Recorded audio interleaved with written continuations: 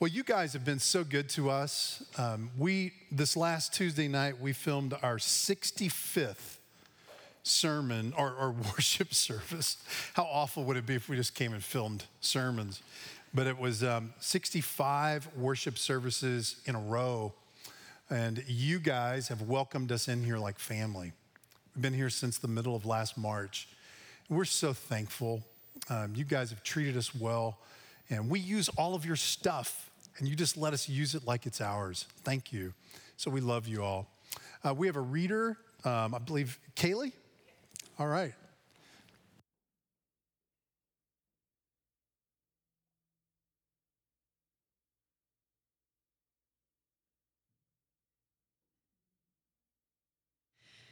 Philippians 4, 1 through 3. Therefore, my brothers, whom I love and long for, my joy and crown, stand firm thus in the Lord, my beloved. I entreat Euodia and I entreat Synecdoche to agree in the Lord. Yes, I ask you also, true companion, help these women who have labored side by side with me in the gospel together with Clement and the rest of my fellow workers whose names are in the book of life. The word of the Lord. Thanks be to God. Thank you. Let me pray for us. Father in heaven, we come to you now as folks with all different kinds of stories, all different journeys. We have different issues, many of us.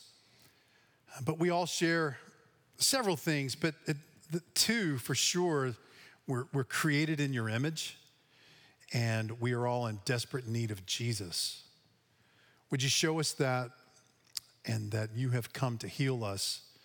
Show us that our need for Jesus and that we would run to him today. It's in his name I pray. Amen. Now imagine this part right here, kind of like Jeopardy. Beyonce, Madonna, Cher, Euodia, Synecdoche, Pink.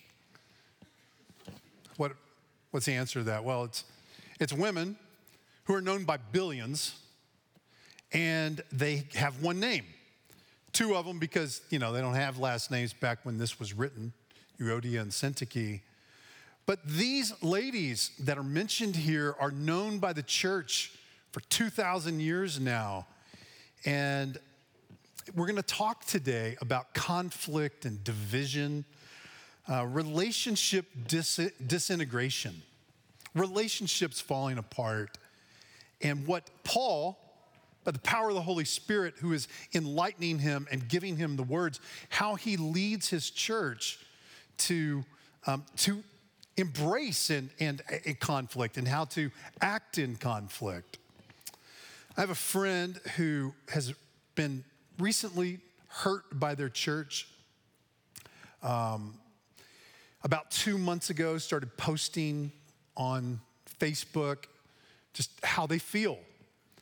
Not a ton of detail about what it was that happened. It's pretty clear that it's not abuse, but definitely hurt by their church. And it's not clear that there was any attempt for kind of conflict resolution, restoration, kind of pressing in and trying to find healing and trying to actually be restored. But this guy has taken a scorched earth policy, man. I mean, he hates that church, it seems. And it's so sad. And it's gone from just that church where there's real pain and real hurt. So I'm not diminishing that. I'm not minimizing that.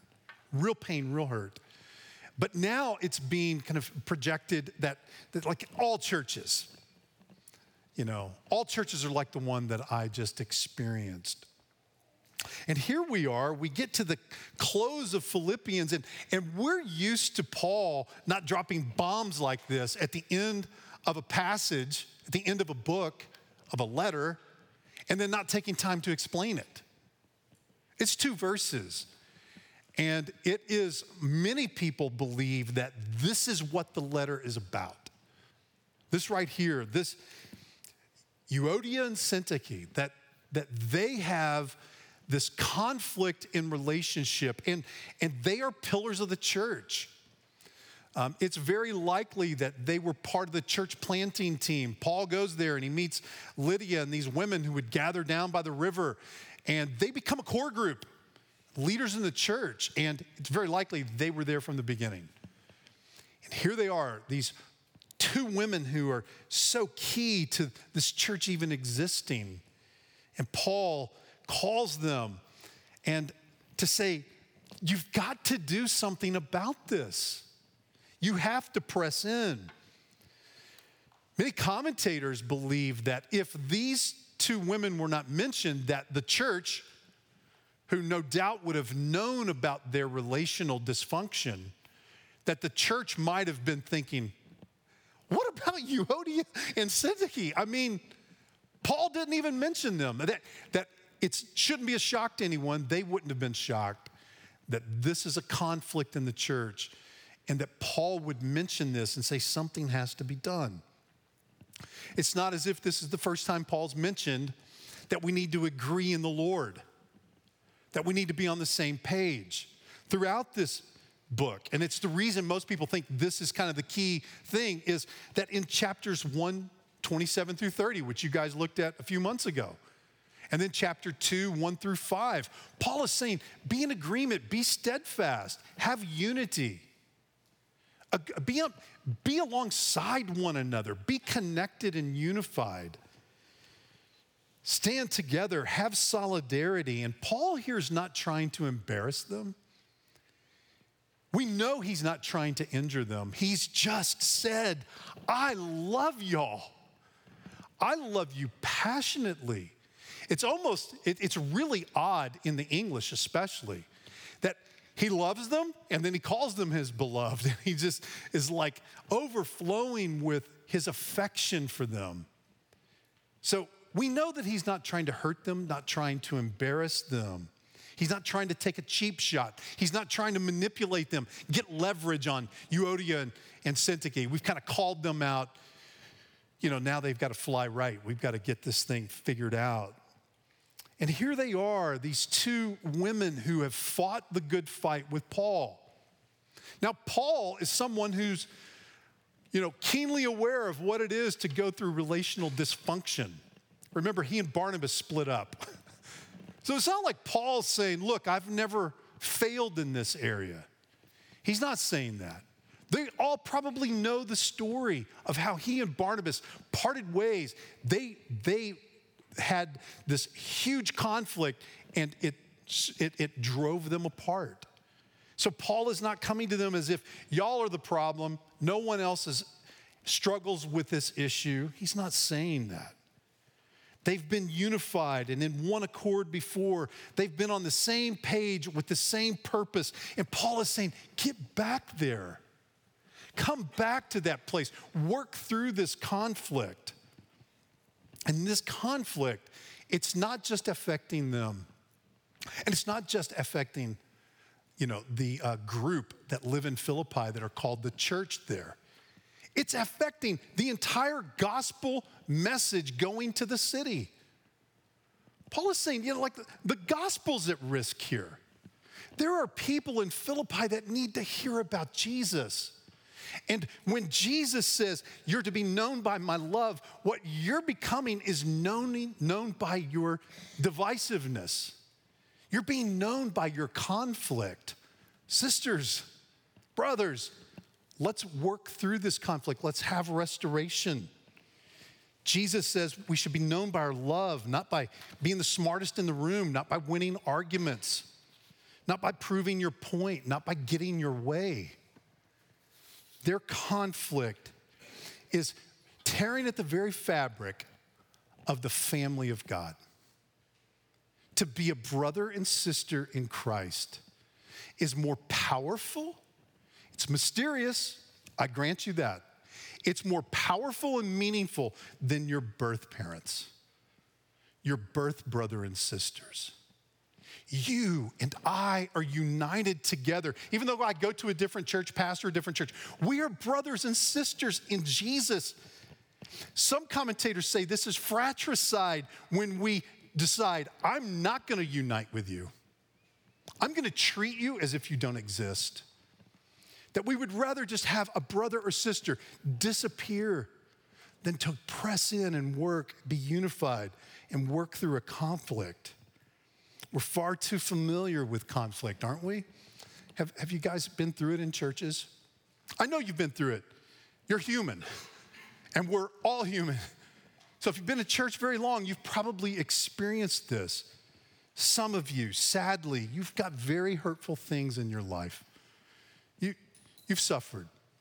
That's real pain.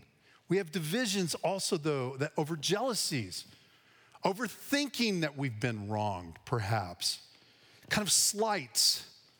We just don't like the way things are going. We don't like the things that you do during worship. And so here in Nashville, we've got this opportunity. Well, if I don't like it here, I don't like those people here, I can just go to another great church, right? And we just move along. And Paul's saying, oh, no, don't do that. You're a body. You belong together. Work through the conflict. Work to be unified. We shouldn't be surprised that we have this because we are human beings. We are all sinners. A church is made up of sinners in desperate need of Jesus.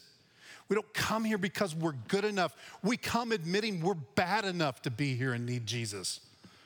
That's what the gospel is. So of course we hurt each other. Of course we have conflict. How could we not?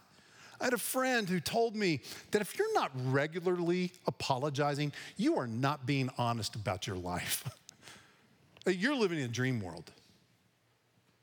Of course we have conflict in our homes, with our friends, and here at church. Don't you wish that Paul maybe here had said what was wrong? You know, today we've got churches splitting over all kinds of things, having conflict over all kinds of things. I mean, it seems like small things, insignificant things, like who you vote for. We have Christians literally who are like, can you seriously be a Christian and vote for a Republican? And then people on the other side, like, can you seriously be Christian and vote for a Democrat? And we split over those things. We have conflict over those things. We fight over those things. We have friends that I've had it in my life where I'm like, I don't know that they're friends anymore. And these are brothers and sisters in Jesus. Oh, it breaks his heart. We have conflict over things like a vaccine. My goodness, we prayed for a year. Lord, deliver us. Lord, bring healing. Lord, bring a light to the end of the tunnel. Lord, help the scientists. Boom, he gives us one. And we're like, some people are angry that you don't go get it. Some people are angry that you do. Like, what are you doing? And now I'm actually for going and getting a vaccine, so I'm not going to act like I'm just neutral here. So I just need to be honest about that. But we will divide over anything, it seems. And it hurts the body. When I read the posts about this friend's church, I kind of found myself wanting to know more information. Like, tell me more. It's like here in this passage, it's kind of like, Paul, give us more. Tell us the juicy stuff. What's really wrong with them? And it's this really strange kind of thing that I know that goes on in my heart when I do that. It's like if I can just figure out what their problem is, as long as I avoid it, I'm okay. It's a very legalistic approach to avoiding conflict. I become that Pharisee. Well, at least I'm not like them. At least I'm not having conflict over that issue. I mean, bad people have conflicts over those kinds of issues. Silly people have those. And so Paul, he doesn't give us a bunch of information here. He just says there is a conflict. And in some way, he's saying, both of you are wrong. He doesn't say who's the most wrong. He doesn't say who started it. He doesn't say, I really dislike what you did more than what they did. No, he says, both of you are wrong. Come together, work this out. This conflict needs to be restored. You need to be restored. It's almost certainly not a doctrinal issue, some theological issue like who Jesus is or how we get saved. If it was something like that, Paul would have dived in. And it wouldn't just be tagged on at the end of the letter. He would have spent a lot of time unpacking who Jesus is if that's what the squabble was. No, that's not that. And it's not blatant sin. It's not like some immoral life. If one of them was sleeping around on their husband, don't you know that Paul would have said, hey, Syntyche, stop sleeping around on your husband. That's the problem. No, we don't know what it is, but it's interpersonal relationships. Something has these two skewed. Something has run them off the rails. What we need to hear is that unresolved conflict and division is not the way of Jesus. Do you know, brothers and sisters, that Jesus calls us to love and walk alongside one another? Not to just tolerate some thinly veiled, almost hatred, like I'll just put up with you. That's not what Jesus is calling us to. He's calling us to deep, affectionate love where we come alongside one another and we're on the same page with the same purpose. That's where he's calling us. And Paul is urging them, for the sake of the very gospel, do this. My goodness, we have conflict and disputes. We have it so often in churches. I have friends, I have people, I've been tempted to do it myself, even as a pastor. Like, I'm just gonna go to another church. And we feel like if we could just change, if we could just get out of this space, I'm gonna arrive there with a fresh start. No, you're not. You're carrying all that conflict baggage. And by the way, everybody at that new church that you found, you love the music, the preaching's great, it's shorter, it's whatever. You go there and you'll find out, oh, by the way, I don't like people here either. I'm not happy here either because there are people there.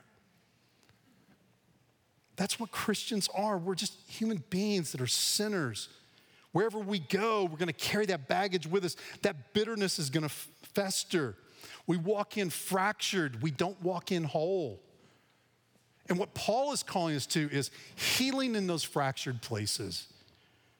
Paul knows that this way is the way to real life. It feels like a death, and in some ways it is, because we're following the pattern of Jesus. We are dying to ourselves. I don't have to get my way here. I don't have to prove I'm right. He is actually calling us to life, to a flourishing life. As odd as it may sound, it would be great if we could all handle conflicts and disagreements with maturity. These are mature Christian women. It'd be great if we could pull someone off to the side and say, I'm sorry I hurt you. I know there's something here, and I feel like I hurt you. I'm sorry. Would you forgive me? Can we talk about it? Or to go to somebody, have the courage, the gospel courage to go, knowing you've hurt people too, go up and say, you've hurt me, and we need to talk. Can we talk? We need that kind of maturity. I have to confess, far too often, I'm immature. My wife, Deb's, right here, and I have found myself numerous times, I can't count them, where I'll go to Deb, and I know that I'm wrong, and I'll confess, repent, ask for forgiveness, and in the back of my heart, I'm like, man, I hope she comes clean too. Because that wasn't all me. You know, I go loaded. That's manipulation is what that is. That's not true repentance. That's not a true confession. That's not desiring healing. And I have to go back later and be like, you know, when I apologized earlier, I need to apologize for that. Because I didn't mean it. I actually wanted you to own something here. And what's amazing about her, she'll be like, yeah, I don't feel like I have anything to own. It was you. And I'll be like, you're exactly right. Yeah.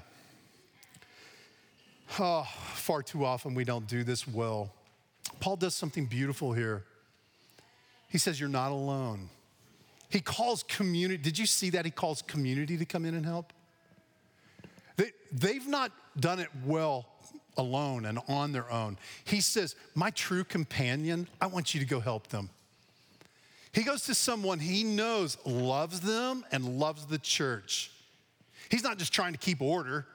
Oh, let's get this thing figured out, man. We got to get our I's dotted, T's crossed. Come on, ladies, let's get this. No, he's calling a true companion who loves like he loves. And he says, y'all need some help here. Go and help these sisters resolve this conflict. Bring restoration and peace back to the church. It's beautiful. If you have an issue, we all have an issue. If you're hurt, we're all hurt. If you feel alone, all of us are going to feel that. And what Paul is saying here when he invites this person in is, you're not alone. We've got a whole body here, brothers and sisters who are here for one another to work through conflicts together. He asked for help. As Christians, we're so bad at this. We're so bad at peacemaking, not just individually. We're bad as a group. We're so bad that now there's an entire industry called peacemakers, peacemaking, mediators that solely work in churches. Paul would be like, what? Y'all called somebody from Galatia to come over and help you? Y'all invited somebody from Rome to come and sort this conflict out? Now, don't get me wrong. I'm not trashing peacemaking. We need it because we're all so bad at it. There are people that are gifted in this area. But Paul's saying within the body of beloved brothers and sisters, work this out. And find some mature people who love these folks and love the church, who will walk with them and help. The ideal, the model for us is that we would do this together. The gospel doesn't only unite us to God. Please hear this. The gospel doesn't only unite you to our Father in heaven through Jesus. No, it unites us to one another too. He has broken down the walls of hostility between us and God, and he's broken down the walls of hostility between us and one another. And Paul says, work through that. Don't build walls back up. And then the answer to this conflict, I think it's here in the very end, and it's the gospel. Paul says, your name is written in the book of life. All of you. Your names are in the book of life. Think about that. He turns his attention away from what's happening right now to this future glory, to what is coming. And he says, your name's already written. There's nothing you're going to be able to do about it. Isaiah 49 tells us our names are carved into the hands of our Father. Your name is written down. And he's saying both of your names are there. So begin to live now as you're going to live in glory when Jesus comes back. Start to practice this kingdom life here so that when we get there, it's not something completely new. We've actually learned how to love one another properly, how to press into one another's lives. Paul is calling us to live right now in a way that reflects what our future is. You're in Christ now, so let's start living like this. And I want to ask you this question as we close. Has God laid someone on your heart? Even now, during this service, maybe the Holy Spirit of God is prompting you to think of somebody's name, maybe multiple names, maybe a group of people. A name that you can't shuck and jive and get away from. It's there, and you know, and you're feeling like, I've got to do something about this conflict. Are you feeling that? You're not alone. If you feel like you're not up to the task, there are people here in this church that you could search out. Now, it has to be someone who can actually step in and help do something about it. It shouldn't be your best friend that also thinks they're awful because, you've shared that with them. No, it needs to be someone who loves both of you and the church. Has the Lord maybe put someone on your heart? Perhaps the Holy Spirit of the living God has put someone on your heart that you need to go to and say, I'm really sorry. Would you forgive me? I've hurt you. And I want us to work through this conflict. I want to be restored. Is that happening right now? You're not alone. This body right here is built for this. I often say that the church was built for COVID, that we could support one another and make sure that no one falls through the cracks. The church is built for conflict. By the power of the Holy Spirit who lives in us, God's grace is big enough for all the problems in your life, every single one of them. And he wants to take his love and grace into all the crevices, all the corners, all the places that we hide, all the places we don't really want him to touch because that bitterness at times can feel so good, so soothing. But we know that it's caustic and it's wearing us away from the inside. God's grace is big enough. And he wants to saturate your heart and your mind with his grace and free you up by the power of the Spirit to go to these friends, ex-friends, and make them current friends. These brothers and sisters that maybe you've been divided from, to go and be restored. Let's do that together. Let me pray for us. Oh, Father in heaven, I thank you that you have given us this passage. Oh man, this passage wore me out, Lord. I am the chief of sinners in this area. I need your grace in my life. I haven't gotten it figured out. I thank you that you are so honest with us about the relationships that Paul struggled with. And Lord, we can relate to them. Would you, Lord, show us maybe who you would like for us to approach? Maybe we've been hurt by them or we've hurt them. Perhaps it's just a difference of opinion and we've just been driven apart. Would you challenge us, Lord? Drive us toward them so that we can work through conflict and raise up some leaders who would be prepared, Lord, to lead your people through this. We thank you for loving us before we loved you. And we ask, Lord, that we would experience your delight and that we would go to our brothers and sisters and delight in them. It's in the name of Jesus I pray. Amen.